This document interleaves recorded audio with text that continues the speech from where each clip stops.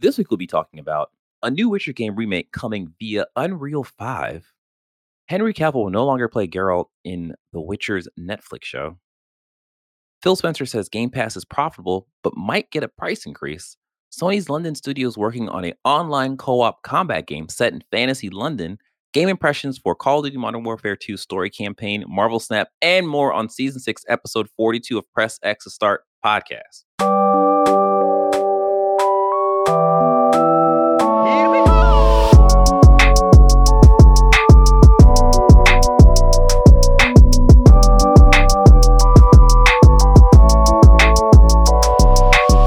What's up, everyone? I'm your host, DJ, aka Sexy Fat Choices, aka the Yugi of Marvel Snap.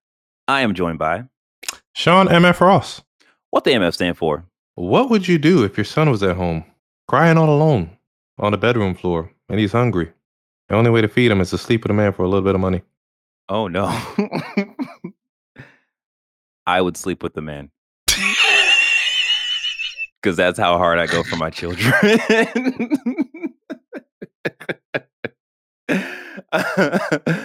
Last up. Hey everyone, it's me, Avery. Nailed it as always. All right. Now you know who we are. Press X to Start podcast is a weekly show where we talk about the latest gaming news, review the biggest games, and give you our thoughts on the games we are playing. Our goal is to expand the video game media landscape through an underserved point of view. If you like what we're doing and you're watching on YouTube, you can support us by liking the video, subscribing to the channel, and then hitting that notification bell. If you are listening, we would appreciate you if you leave a review for us on Apple Podcasts or a podcast service you are using. I want to give a major announcement and a major shout out to all of the people who have joined our Discord chat. And you can do that by going to pressx2start.com/Discord. It has been an amazing time. All the people are just lovely to talk to, and we have a lot of fun. So if you want to have a lot of fun with us in a talking consensual way on Discord, you can join our Discord at pressx2start.com/Discord, and we'll take you right there. Bada bing, bada I boom. think we did it. I think it is time for us to jump into the quick hits.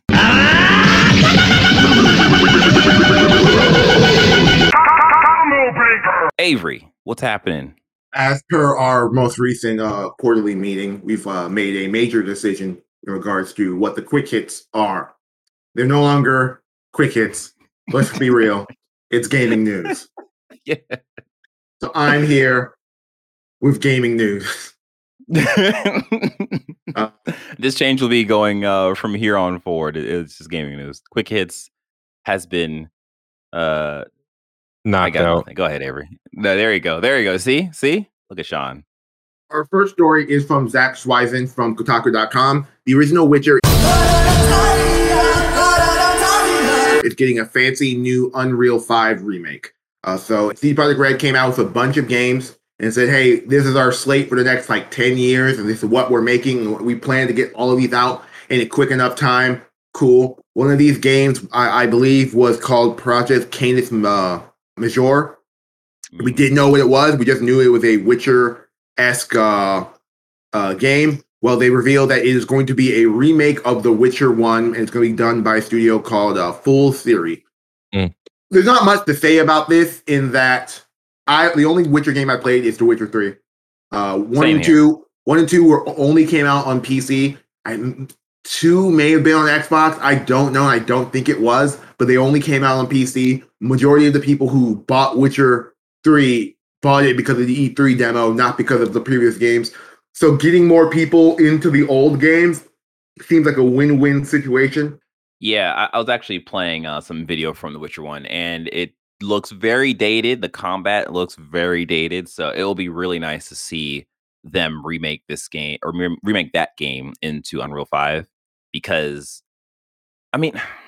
Yeah, the first one was only on Windows and Mac, apparently, OS X, surprisingly. That is very surprising, actually. And then part 2 was on Windows 360, Mac, and Linux. Interesting.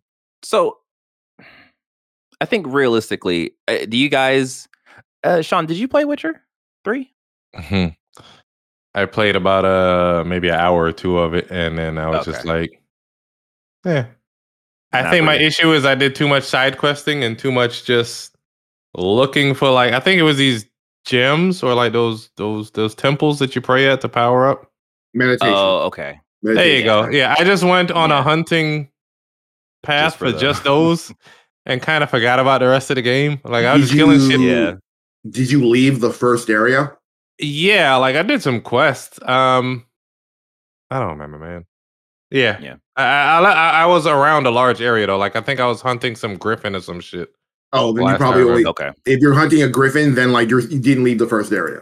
Oh well, then huzzah. That's right. It still didn't grab me. So yeah. I mean, I played a lot of Witcher, but like Sean, I never beat it. Like I think I was pretty close to the end, but I just ran out of steam. Like I love that game, and if they remake this in Unreal 5, I'm more than likely going to try this out just to see, or maybe just wait for, impressions and stuff to see like what's going on, because it'd be really cool to like, play a younger Geralt and see what that's like. That's the issue with the Witcher game franchise in itself, is that the games start at the end of the books. So like there's already like a 10, 20-year history of Geralt of Rivia that you just don't know. And that was my big problem with Witcher 3 when I played it, is that I came into this and Geralt has a bunch of relationships and with a bunch of characters. I'm just like, I don't know who this is. I don't know why I'm supposed to care about this. It's one of the reasons why when given the chance to romance two characters, like in the game, they give you Triss and Yennefer, I picked Triss because I spent more time with Triss and got to know her as a character in this game than I did Yennefer, who is canonically his one true love. And I'm like, you first meet Yen and she's kind of a bitch. And I'm like, why am I supposed to be in love with you? And so I moved on. But yeah, I hope it's just a standard remake. And like, I hope this is more of a Last of Us Part 1 remake than a Final Fantasy 7-2 Final Fantasy 7 Part 1 sort of remake, because like I don't need a bigger Witcher game, because I beat The Witcher, but like I don't. It's one of those games where the size of that game makes it like impossible for me to go back to and replay it. Yeah, absolutely.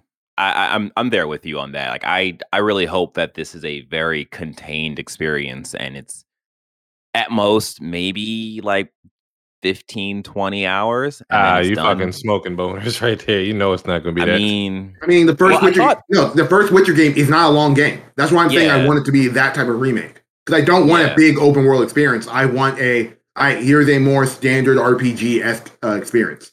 Yeah, because I think Witcher 3 really shook up things, because that was a giant. It says it's 35 hours. Jesus. Is that Golden Path? I'm looking at how long to beat. Maybe it's 10 hours with all the loading and stuff. So maybe if you cut out the loading. It says 35 hours for the main contents of the game, upwards of 60 hours to complete everything. Well, then I'm probably not going to play Witcher 1 then. I don't have time to go back. But I think, so I guess on the development side, the beauty of this is that this gives that team experience with Unreal 5, because they're going to be moving off from the Red Engine or whatever it's called onto Unreal 5. So this works out. Yeah, Fool's Gold is a third-party studio, so it's not like this is CD Projekt Red getting familiar with the engine and using that to move forward. But I digress. The only reason this is a really small story. I didn't really give a shit about it. The only reason I brought it in is so I could mention the second part of the story, which is that this is also from Kotaku.com. This is also from Zach Twison. Netflix replaces Henry Cavill in Witcher with Liam Hemsworth. So my heart hurts. We were doing a quarterly meeting, and in the middle of it, Marcus dropped this bombshell, and I had to really sit there and mull how I felt about this, because I think Witcher is a above average Netflix show. I think it's really good. It's not I'm subscribing to Netflix to watch it good. But it's one of those things where, like, I'm not kicking The Witcher out of bed if I get recommended to it. I think it's a really high-quality show with really bad... No.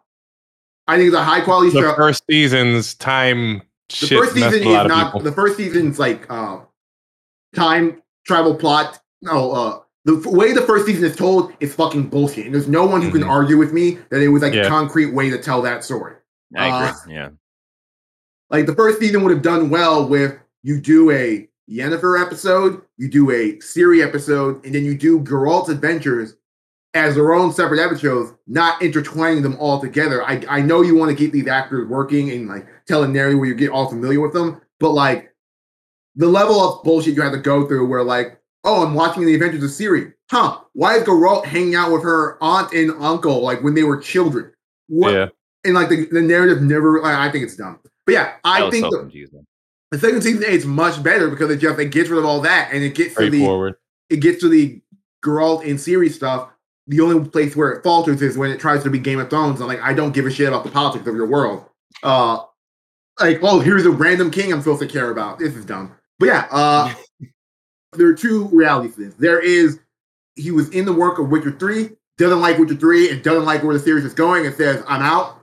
Or the more realistic is that because of the promises made in the new DCEU EU, no, the new DCEU which is the DC Universe Extended, that because he's going back to Superman, he's going to have to spend more time. That name is dumb.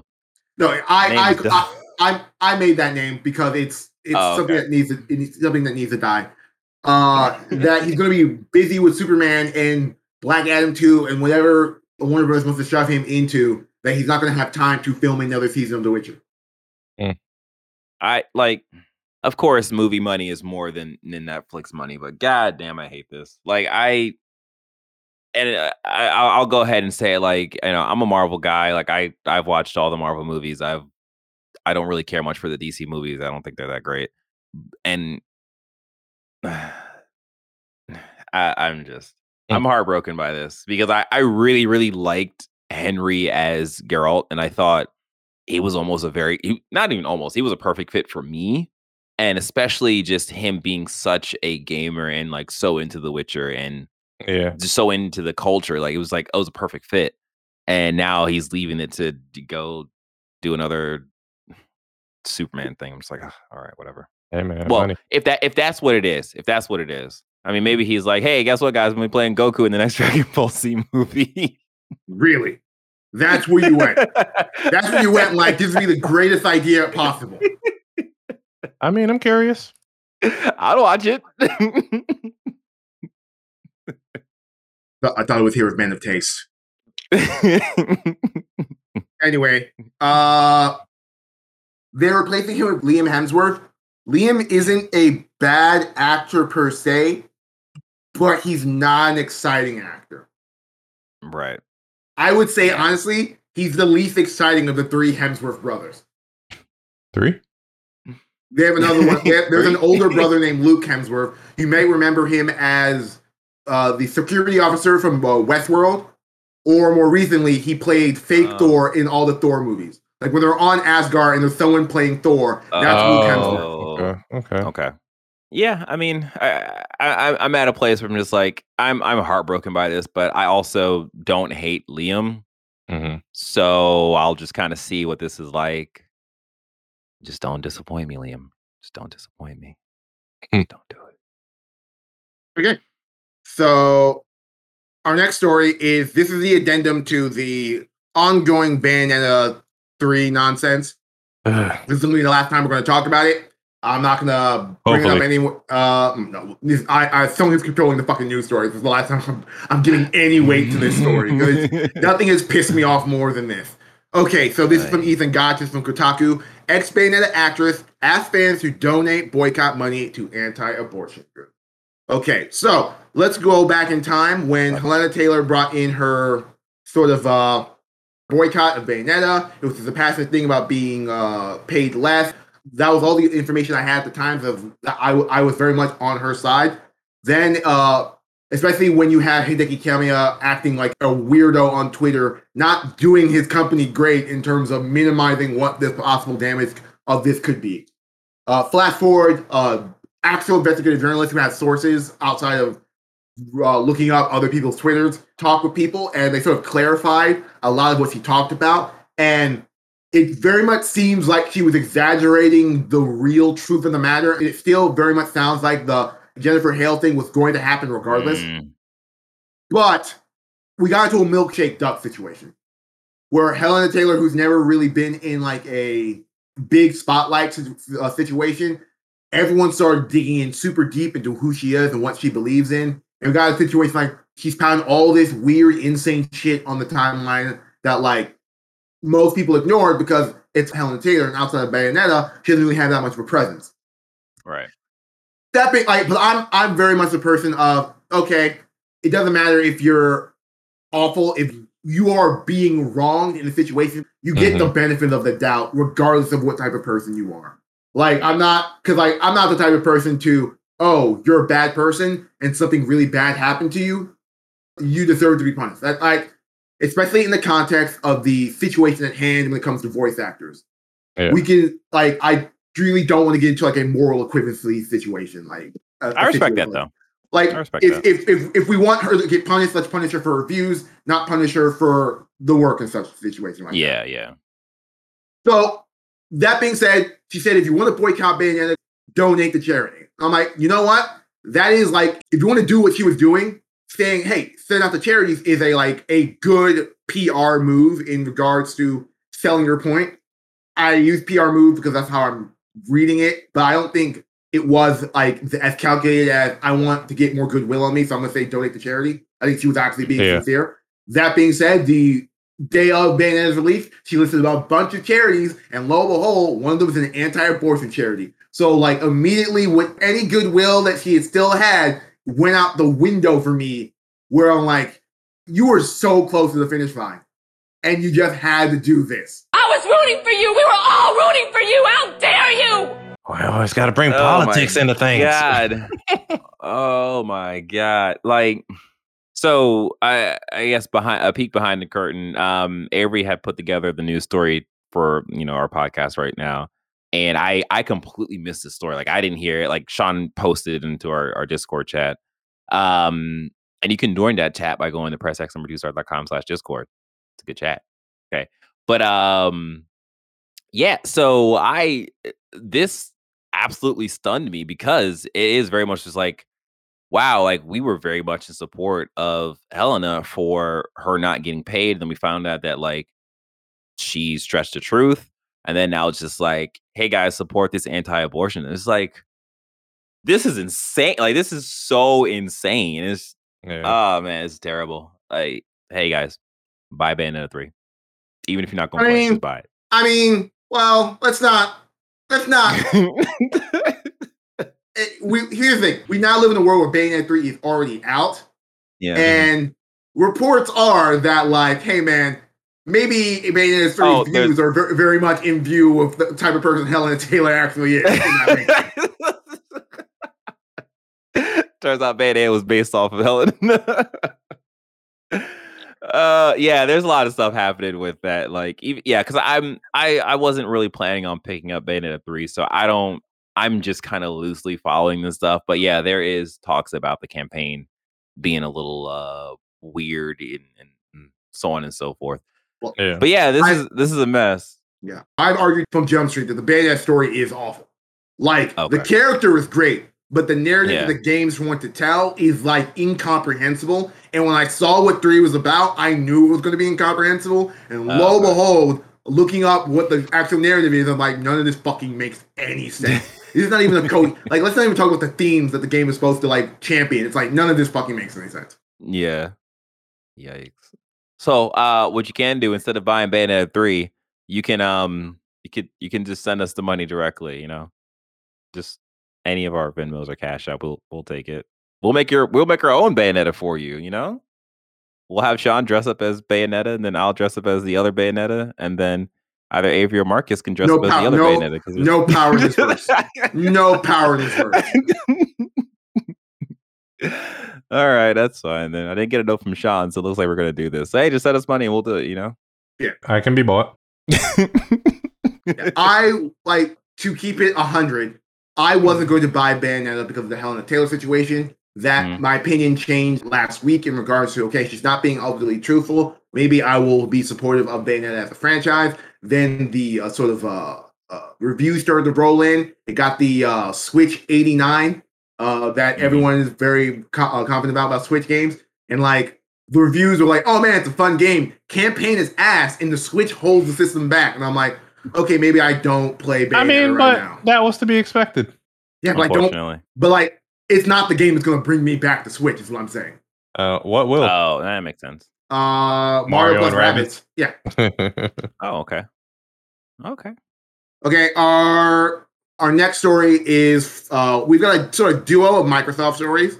So you Microsoft frogs in our mentions and our listens, we're serving you some information about your studio of choice. Anyway, this is from IGN. This is from Ryan Dinsdale. Microsoft reportedly regretted missing out on making Genshin Impact an Xbox exclusive. So currently, Microsoft has built a team that is shopping China for big games that will be at the level of Genshin Impact. Because reportedly, this is from Reuters, they met with MiHoYo earlier and passed on Genshin, and now they're looking at its success as part of the PlayStation ecosystem and like, oh, we need a game like that. Could have been us. But he said no, Microsoft. They probably said we don't want that weeaboo shit over here. Right? Kept it pushing. Being honest. 60% of the main cast is ladies. Like, what is this about? They're like, don't worry, it's going to make a lot of money. Microsoft was like, no, we don't want this. Admittedly, it probably wouldn't have done the same. It probably wouldn't have done the same numbers on Xbox. So I mean, it is what it is. It probably would have languished over there. Well, not necessarily. Genshin is a mobile game, PC game, and then a console game that's all wrapped into one. Well, I don't think it will have moved Xbox units. I do think that while it won't be as profitable as it is on PlayStation, I do think it would have been successful on Xbox, especially if Xbox pushes their Xbox Play Anywhere initiatives with it. Besides Final Fantasy and maybe Fable, what Japanese style RPGs have done well on the Xbox? Scalebound. Fuck you. My heart still hurts for that game. Yakuza Like a Dragon. As of right now, the Kingdom Hearts games. As of right now, probably the Persona franchise. Now that everything is on Game Pass on Xbox. That's a good point. Yeah, I forgot Persona is on Xbox now. And like Genshin isn't so much an RPG as it is just Breath of the Wild. Yeah. But you get what I'm going with that. You get where I'm going with that. I would say it's a even. Negro, that's inspired by Breath of the Wild. Stop it. No, it is inspired by Breath of the Wild, but I will definitely say it's still an RPG. I didn't say it was an RPG. I'm saying it's less of an RPG than more of its Breath of the Wild. Sean was talking about like hardcore JRPGs, and I'm like, yeah. I agree with you. Yeah, because we were having a conversation before the cast, and it is a thing of this whole thing where Xbox said no to them. Probably did them a service in getting them on PlayStation, making it exclusive. Yeah, and it just doing so well. Like, yeah, it's a mobile game too, but exclusive for now. Yeah, exclusive for now. But yeah, I mean, if they open it up and they have it to Xbox, that would be great. I mean, that will just be more money for them. It'll be more players in the ecosystem, which everyone wants. So I would imagine the exclusivity is probably on PlayStation side versus HoYoverse side. Well, it's hard to parse because, like, I would say that, but then I was sitting there thinking, oh, the Persona games, PlayStation has a contract, and that's why they're not on Xbox. No, Atlas just didn't put them on the Xbox because they didn't think they would sell there. And then Phil Spencer went to them hat in hand, especially with the success of the Yakuza games, and said, that's not a true statement. It's like, okay, we're going to put our games on Xbox now. And now they've lost, essentially, the Persona exclusivity going forward. Because there's no reason, unless PlayStation spends money, that Persona 6 isn't also launching day and date on Xbox. Yeah. That's a good point, yeah. On Game Pass. That's also true. No, that's not. Persona 6 is not launching on Game Pass. Okay, I was going to say, like, Genshin probably wouldn't do a Game Pass deal either because they're free to play, so they don't need to do that. Yeah. Look out for Xbox's next big Chinese hit, which I think is going to be super hard for them. I think this might be a fruitless effort because I really feel like the Genshin thing is the lightning in the bottle, unless they partner with MiHoYo on another one of their games, because like it's a free-to-play gacha game. That's a really hard market to break into. Especially when Genshin Impact is so big right now. They probably could have got on the ZZZ shit, but As I said, partner with MiHoYo again, but like I'll tell you right now, I don't think ZZ is gonna do as well as Genshin. Yeah, because like even looking at the Reddit, like it's not nearly as the excitement isn't there the same as Genshin. Yeah. We'll see. Yeah, we'll see. Yeah. Okay, keeping on the Xbox Microsoft train, we have another Kotaku story. This is from Luke Plunkett. Microsoft says Xbox price increases are coming. So Phil Spencer had a sort of like keynote speech at like a Washington fucking Wall Street Journal like event or something, and we got a lot of interesting tidbits from him. As I said, I normally don't like these the boss of a company is coming out and he's saying stuff. I like more concrete stuff, but there is some concrete information in this thing in that Phil Spencer has come out and said that when PlayStation raised prices, everyone went out, got a soundbite from both Nintendo and Xbox and asking about, are you going to raise prices as well? And both of them said, no. In the case of Nintendo, most people theorize that they're going to raise prices, they're just not going to talk about it. They're like, oh, we're going to release another Switch that's going to be the same price or more than the base Switch we're selling, and that's technically a price increase. And Xbox, I guess with the good PR Xbox guy, everyone's like, yeah. Flash forward now that it looks like the economic future that PlayStation saw that saw them raise prices is something that Microsoft also saw. They just didn't act on it then, but they're going to have to act on it in the future. It's not clear what Xbox products are going to be raised in price. Does it mean that video game sales are going up from 60 to 70? Because they've been really bullish because of their whole Xbox Play Anywhere initiative, that everything's going to stay uniform across all their platforms, ignoring third-party stuff. Or are they going to raise the price of the console themselves? Or is this a Game Pass price increase? Spencer did mention that Game Pass is going to have to increase its price, which is going to tie into another story I have down the line. But we don't know where this price increase is coming from, but he says it's coming just after the holidays. Yeah, I mean, it's one of those things where it's like, I heard it from somewhere this weekend, but like nothing really ever goes down in price. Everything always goes up in price. So it's like, all right, they just make more profits. Yeah, exactly. Yeah, like that's what capitalism is about. So, but it is a thing of, like what Avery was saying, like, okay, like when does this happen though? Like when would be a good time for Microsoft to increase the price of, let's say, Game Pass? Like when it's being quote unquote profitable. So we'll see. It would make sense if they do it along the lines of maybe like, what's their next biggest? Maybe Starfield, possibly. They can kind of hide it in the release of Starfield. No, you can't hide that. That'd be on every news shit. You can't really hide.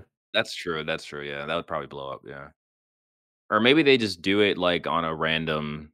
Like I don't think Xbox is in the. Well, I don't think necessarily they're going to hide it. I think they have so much goodwill, and most people who are Game Pass subscribers are fanatical in that idea of it's the best deal in gaming. And like a price increase, we're like, oh, it's still the best deal in gaming. I'm still saying, it just depends on what type of price increase it is. Is it like a couple dollars? Is it $5? Is it $10? That's a good point.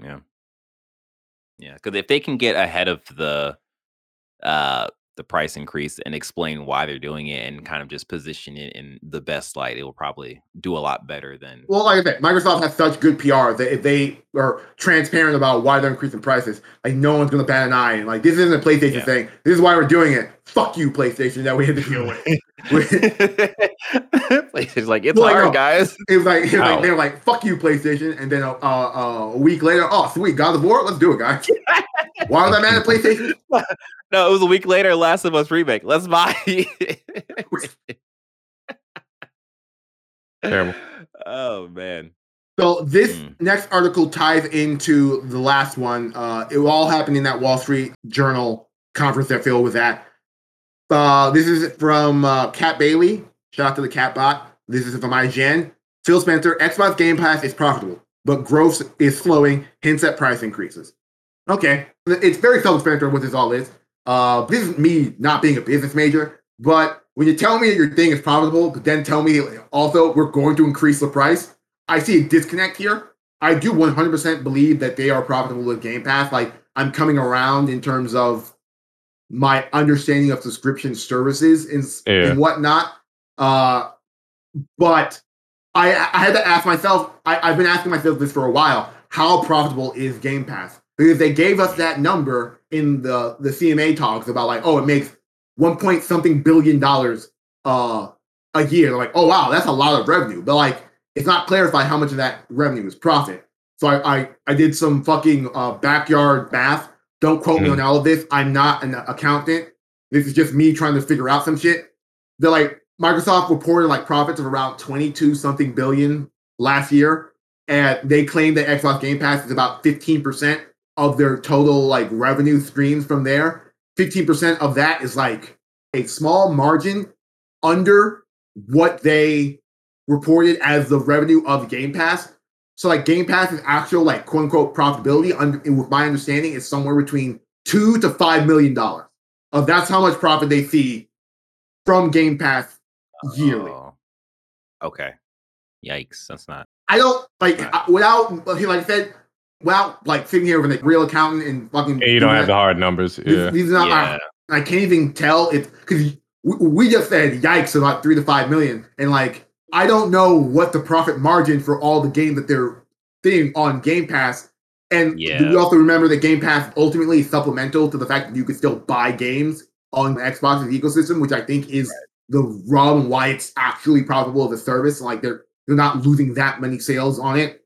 That being said, I think this is where that 3 to 5 million is coming from. We need to increase the profits, because when they have this massive surplus of games, they'll all be serving through in Game Pass, and they want Game Pass to be their main ecosystem. Then those profits have to, like, you don't spend X amount of money on Starfield and kneecap it to make it single platform, and then see a slim margin of profit, actual profit from it because of Game Pass. If that makes sense. Yeah, huh? That's interesting. I mean, I guess they're able to say like, yeah, this is profitable, but if they're not saying like how profitable, and if people aren't asking the question, it just sounds like a net positive for them, because technically it is. I wonder if Sony is going to release their year one numbers for the PS5, for PS Premium. Yeah. Oh, okay. Oh, I actually did this math as well. Actually, because the information that revealed how much Game Pass is making also revealed how much market share Sony has when it comes to subscription services. So Sony is probably making, I think, Game Pass is like 30 to 40% of the market share, and Sony was like 40 to 45% of the market share. If Game Pass is making like I think it was like the number we got like 1.6 billion or something. Sony's probably making 2.2 billion. Like somewhere between 2 billion to like 1.8 billion in that range in just their subscription service offerings. And then because Sony's main element isn't like selling all their games through there, they probably, I'm guessing, have a greater margin in terms of actual profitability from the revenue generated from it. Yeah. I mean, yeah, that's interesting. Like, yeah, I don't know. It gets weird talking about numbers with like such. It gets weird talking about numbers when no one's actually willing to release the numbers, and I have to do like just admittedly come at me in the comments, bad math to figure this shit out. But I think the most interesting thing about this is in this news story is that sort of revealed that Xbox has sort of failed its target numbers for Game Pass every year beyond its first year when it was announced. And they failed it by huge margins. Like they're like we want. There's a flip side to that though. They're like I said, they're growing and it's constant growth. But it's like they're like Game Pass is going to be like 70%, and then they get like 25% that year. Yeah. So basically, like Phil Spencer, the target he posted, or I guess put up, was 70% of the audience, which is an extraordinary number. So, and I think we talked about it months ago when they would start pushing this, that like Phil Spencer has been known to put like crazy targets on stuff, knowing that they're probably not going to hit that, but he just does it as some kind of business. I don't know why he does that. But yeah, so like they only reached 25% of that 70% margin, which again, it's not bad, but it is growing slowly. And it's just, I don't understand the, I guess, foresight of saying like 70%, but only hitting 25%, because it just doesn't sound good if like the target was 70 and you only hit so little. It's like, what's the benefit of doing or making a target that extreme in the first place? So again, I'm not a business major, so I don't know. I think, like I said, most of this Game Pass stuff is in response to Sony just eating their lunch last generation. And so this is just him being hyper aggressive and confident in Game Pass and what it means, especially when you come out in all those comments about the CMA about like, oh, Sony needs to do X, Y, and Z. I don't know why they're scared of us and things like that. The most interesting thing about this is that we sort of take away that Game Pass has slowed, not because the service isn't good, but it's slowed because everyone who wants Game Pass has it now. Yeah. Saturation point. Yeah, which I also think comes back to the price increase thing, the profitability situation of that. A lot of people were getting like those $1 deals and things like that and situations, and those are eventually going to change, and they're probably going to see an increase from there. But if they want to keep putting out all their first-party games on Game Pass and be the main avenue, I think they probably need to see a bit more revenue from the service going forward. Hence why there'd probably be a price increase. That makes sense. Yeah. They've gotten everybody that wants it. Now they're gonna just basically tick up the price. Wants it on console. Yeah. A big thing is that the PC Game Pass is still growing at an exponential rate. The console Game Pass is slow.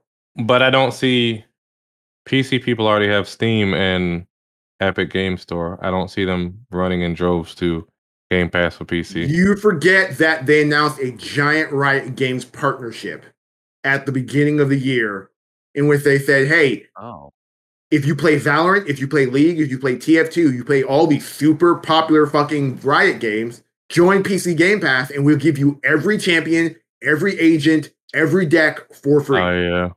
Oh, my gosh. Like I said, as someone who plays Valorant, I would get Game Pass just so I wouldn't have to grind to unlock characters. Yeah. Wow. That's actually a really good deal for, Valorant players. If you want a shortcut shit, sure. You haven't you haven't grinded Valorant. Might be worth it. Okay. Back in my day.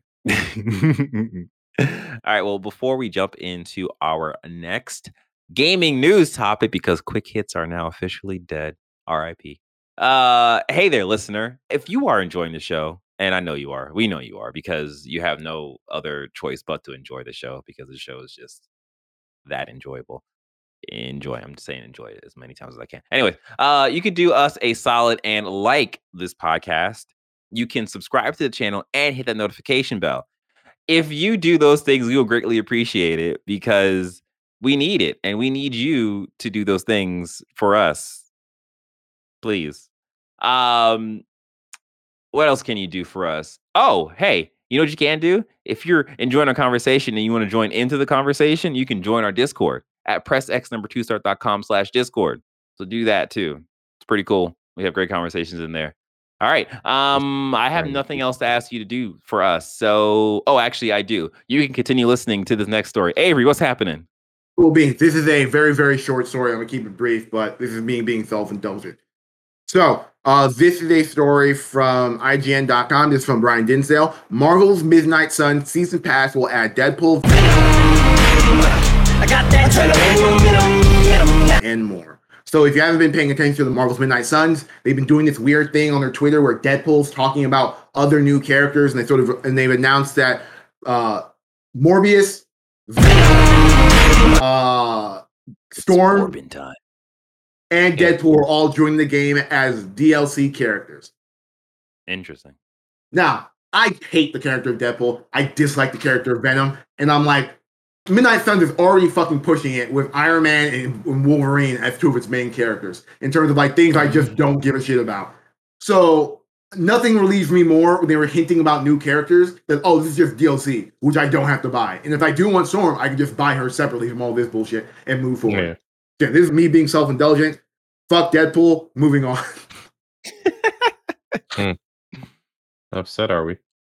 Yes. Our final story comes from VGC, just from Andy Robinson. Sony's London studio is working on an online co-op combat game set in Fantasy London. Sony London is the studio behind the London Heist VR game.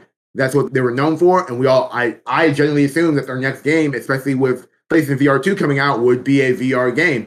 But it turns out they've been working on one of Sony's 13 live service games, which is a 2-player fantasy co-op game set in London. A choice quote from this is that this is someone from Sony London talking. It is our most ambitious game to date. We're going to take all the innovative DNA and apply it to this online co-op game. There's actually another quote around here.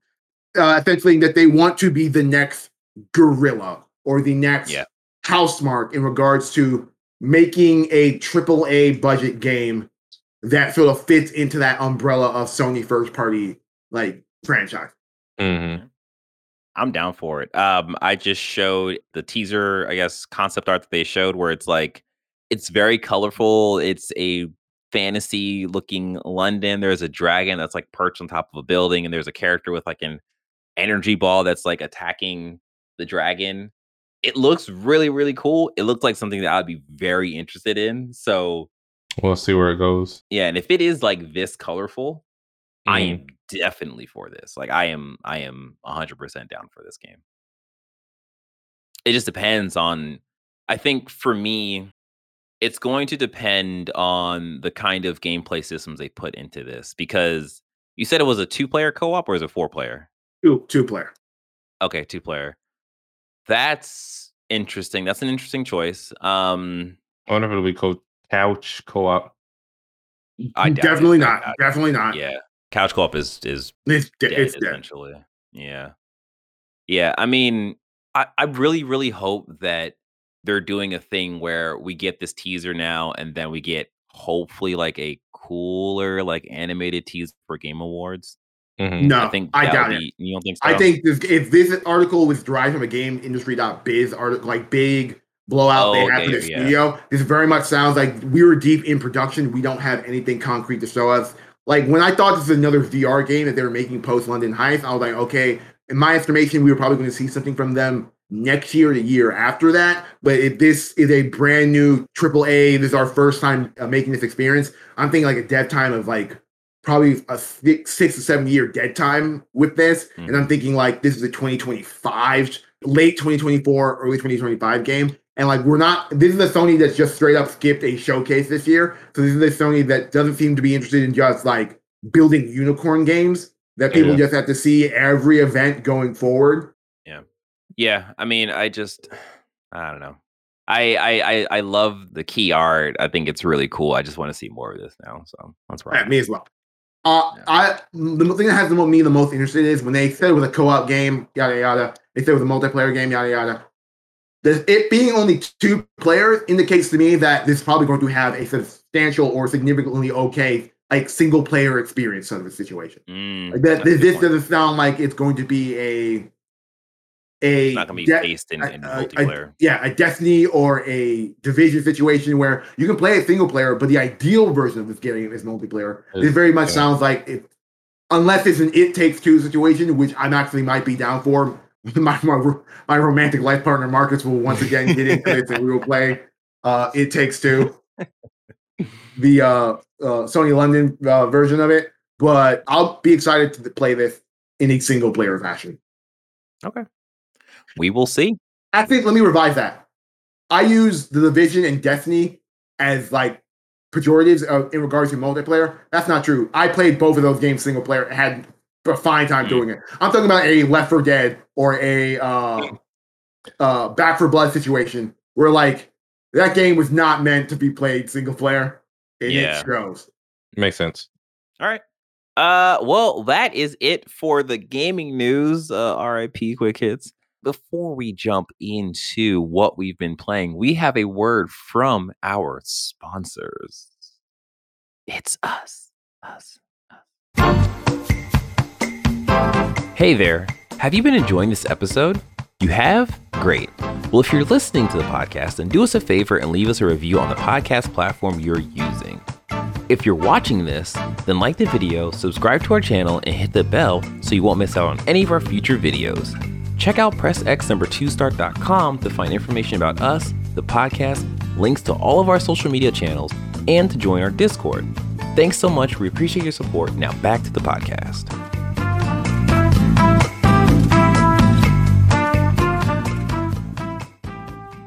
And we are back. Now it is time for us to talk about the games we have been playing. And Sean and myself has officially beaten the Call of Duty Modern Warfare 2 story campaign. So we are going to quickly talk about that. And yes, it will be spoilers. So you have been warned. I mean, at this point, I feel like you've probably beat the game already. You know what I mean? It kind of sucks that people need to get shit on release. I don't think everybody's gotten it on release, so we'll try to keep it spoiler free. Okay. All right. Well, we won't go too deep into the Captain Price turning into a monster. Oh, I'm sorry. Did I say that out loud? All right. So, Sean, what was your take on this? How'd you feel about this game? So I've read articles saying that it is a manufactured bore machine. Like, it's quite boring. I don't know what people are expecting from Call of Duty at this point. Yeah. It has to hit certain metrics to appeal to everyone. Go ahead. I think they're expecting the COD marketing, if that makes sense. When Call of Duty trots out their single player to people, they don't trot out, oh man, here's our next big fun Michael Bay action set piece. They do long, boring presentations about the art of what we put into this game and like look at the sound design and things of that nature. So people don't need all of that. Okay, continue. We don't need all of that. Just I get what you're saying. They tried that out every freaking year, like people give two shits. I know people worked very, very hard on this game. The campaign had us doing interesting and awesome things. I did not like the crafting sections per se. They wanted you playing naked and afraid and, just surviving. Stressed all the way. And I mean, a couple portions of it was interesting, but ultimately, I could have done without that in the final section. I feel like they're trying to capture those oh shit moments from the first 10 or so years, because it's been going on for quite a while now. Or like the first 5 games, or like the first Modern Warfare where the main character died, or right, or like the no Russian, they're trying to capture shock shit like that. But as I keep on saying, DJ, I don't think Call of Duty has necessarily lost its soul, but I feel like we're hitting a by the numbers thing now, and it's very much industry versus hobby and trying to just do cool things. But it was an enjoyable campaign for those. Yeah. So where I'm at with the campaign is that I feel like I had a great time with the campaign. Like, there was a couple of sticking points. Like, the crafting was a sticking point for me. I felt like having to do it in the game, having to do it like as a survival means was very stressful. And it's like, well, if that was the point, then okay, cool. I got that. Like, I definitely felt stressed having to like craft a little shiv or whatever. I'm of the mind that you can only do, like, especially Call of Duty being so big, so popular. They've had like 20 releases or whatever the number is. You can only do so many things before it's like, all right, we got this well of things. Well, we might as well just go to the well and figure out like what we can just put into this game and make it work for whatever story.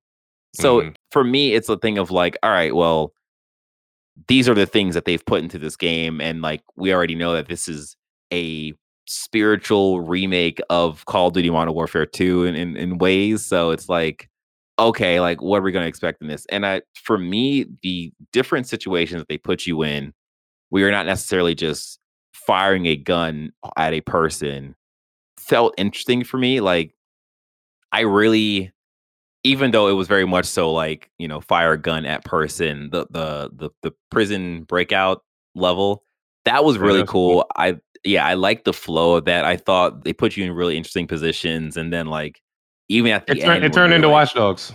Yeah, right. Yeah, right.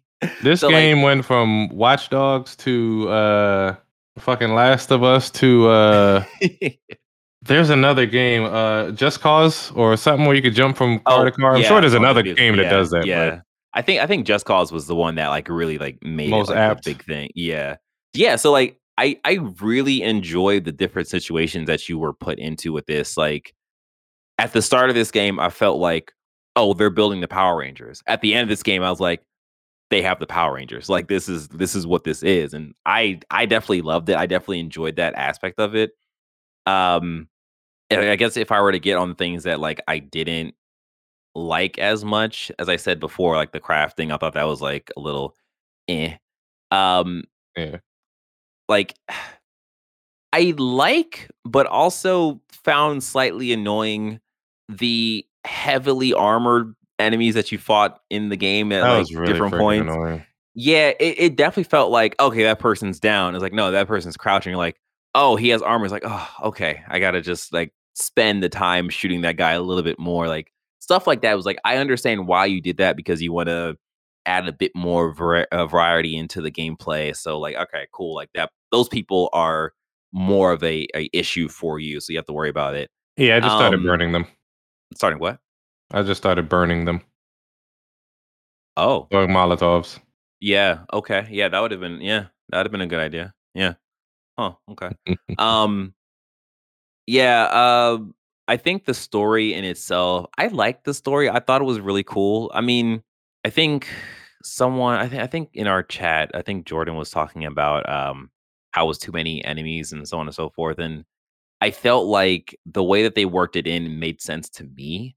So Mhm. that didn't bother me as much. It was a thing of us jumping around like a lot. And I was like, "Ugh, okay, we're flying somewhere else. All right, we're flying to another place. All right." But I was more so just in it for the ride. I really enjoyed the ride. Mm. So like that's kind of where I'm at with this game. Like if I were like now that I've beaten the game, I am probably at a solid 8 in terms of the um, campaign experience. Like I'm also playing the multiplayer, but Call of Duty multiplayer is Call of Duty multiplayer. Like it really, you're not really playing the multiplayer until you're at like rank like 40 or 50, where you have like a majority of the guns and you're actually able to do a lot of the stuff. And don't Yeah. forget, you're playing on PlayStation, which has bonus XP and all these other perks. So make sure you get the best experience. Absolutely. Terrible. And I also got the Oni armor too, which looks pretty cool. So thanks, PlayStation. Yeah, so that's kind of where I'm at with Call of Duty. Have you played any of the multiplayer, Sean? I mean, is there anything? I that comes did, from but it your side? ain't hitting the same for me like it used to Okay. back in the day. But I mean, it's Yeah. I'm having a decent time. Maybe we Yeah. got to play together. Okay, that works. That works. Yeah, like it definitely is like the way that I approach Call of Duty now, and I feel like I started this in the Call of Duty World War II, that one made by Sledgehammer, the first one made by Sledgehammer. Yeah. Like the first like month or so of me like playing the game, I'm playing the game to learn the guns and learn the map. And then after that, after I'm comfortable with it, then I'm actually like playing for kills. I'm playing for strategy. I'm playing for different kits to see like what really works best for me. And like that's how I kind of go moving forward, where I know like the first 2 or 3 weeks playing this game, I'm going to get dogged out. Like there's gonna be people jumping off of stuff, shoot me in the back of the knees, like throwing knives at me, blowing me up. I know that's happening. I know it's gonna come. But I'm sort of starting to learn. Like I also like the really different game modes, like the hostage rescue. Hostage rescue. Yeah. Yeah, like that was Pretty really cool. cool. Like I was thrown into it. And I was like, what's happening here? I was just following a person that knew what he was doing. So yeah, it was really cool. But yeah, okay. I want to talk about a little game called Marvel Snap. I had talked about this. I talked about it last week. Mm-hmm. I've played many more hours of this game since then, and I can completely confirm that this game is not pay to win. The only thing that you are getting if you pay is the variant cards, so your deck can look cooler. but cards are unlocked only by playing the game, and the strategy really just depends on the environments that you're playing in. Like, one game I was playing, one of the stages was each of your cards here gets just 100 power. So by the time that game ended, like from the three squares, like one or from the three stages, one stage had like 20, the other one had like 460, and the other one had like 15 or something. So each game changes up so much. There was also another game that I played where I was exclusively picking from my opponent's deck. So like they were using my cards, I were using their cards. And it's just like there's just so much like variety in this game. I think that this game will probably, when it comes to Game Awards, more than likely it's going to win the mobile game award. I think it has a chance to be like entered into the conversation of Game of the Year. Like, I think there is a lot of steam behind this game. A lot of people are enjoying it. It launched very well, and it's being accepted by a lot of people, and a lot of people who aren't necessarily into, you know, games, quote unquote, are playing this game and enjoying it. And it's a game where if you look at it, you're like, oh, that's kind of complicated. But if you actually just take 5 minutes to figure out what's going on, it's a very easy game to learn. And the matches take at most 5 minutes. So Uh, they really hit this one out. Like it's a really good game. I saying it, I think it's definitely can be in the top 5 games of the year. I think Yeah. we would be lying to ourselves in a world that Elden Ring and then God of War exists to say it will be Game of the Year. Because I do think I do think Go it's going to go through the mobile game hype cycle of everyone's playing this game really hard for a month straight, and then it's going to find its constant community who's going to keep playing it, and then majority of people are going to move on to something else.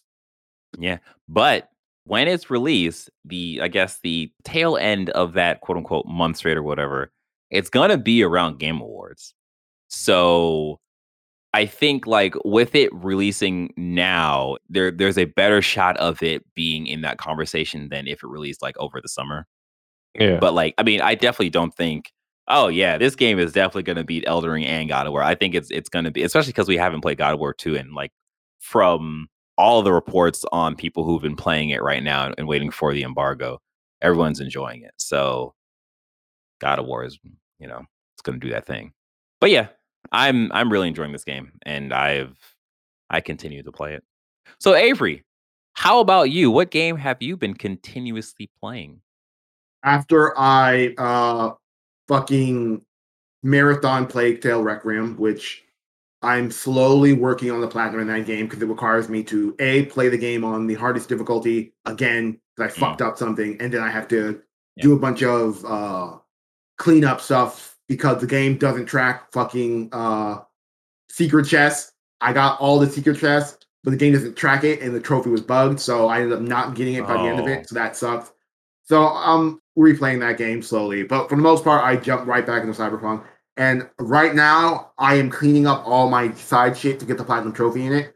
I've done every mission in the game except for one bugged mission, which is the roller coaster mission, which I forgot was bugged and did it and forgot to do it when I had the chance.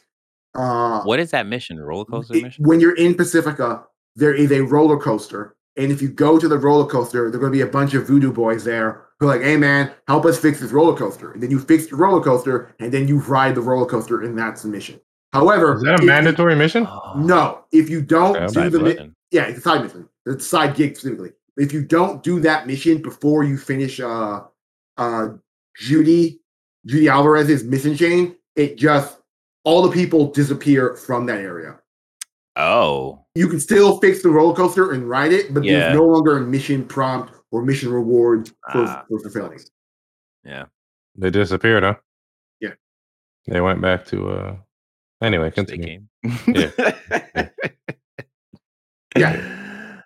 I've stopped playing right at the part where I have to choose my endings because I have to do all the endings to get the platinum trophy. So that's what I'm doing right now. Your save's coming.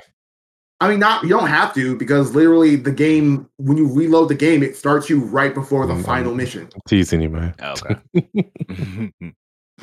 So I guess we're all just kind of biding our time for God of War, right? Yes. I have games to go back to, on a backlog statement, and then I legitimately have to go back and just finish the last 2 hours of Stray. Like, I should probably do that. I also should probably finish Sifu at a certain point. But I'm glad that you said that, because I'm as Avery say, I'm gonna keep it a buck. I'm not gonna beat Sifu, guys. I've already easy seen. and go run through it, you sucker. I know. Like I know that I can do that, but I know that I'm not gonna actually do that. I'm gonna come karate chop your door. Chop that motherfucking desk in half, like, yeah. Yeah. So and the thing is, I've watched the Kind of Funny stream where they did their little race to the end of that game. Yeah. So I know what the ending is like. All right, cool. I understand it. Like, I've played enough of Seafood to know where that stands for me in terms of my games of this year. So yeah, I know I'm not gonna do it. Like, it's that, and I had downloaded Ghost of Tsushima Iki Island, and I was supposed to get on that, and I just haven't got back to the. Not even back. I haven't played that, and I know I'll enjoy that experience. I just haven't done it. So. Oh, your head look like carpet. Shag carpet. All right. I think we have talked about all the games that we have been playing for this week. With that being said, this has been another episode of Press X to Start podcast. We hope you enjoyed this episode as much as we enjoyed making it. Don't forget to rate and reviews on your favorite podcasting services. That's Apple Podcasts for a lot of people, or Google Podcasts, whatever podcast, you're using. Just go ahead and just leave us a review. If you are watching this, please like this podcast. Please subscribe to the channel. Please hit that notification bell. Hey, Marvel Snap, calm down. Send me a notification. It wants me to play soon. If you would like to join our conversations, you can by joining our Discord at pressx2start.com/Discord. There, you'll be greeted by one or all of us, usually at least two of us, and you can listen to the cool conversations that we have. You can join in on the conversations that we have. You can start your own conversations with us. We'd be delighted to have you actually say some things, and we can say some things back. It'd be a great time.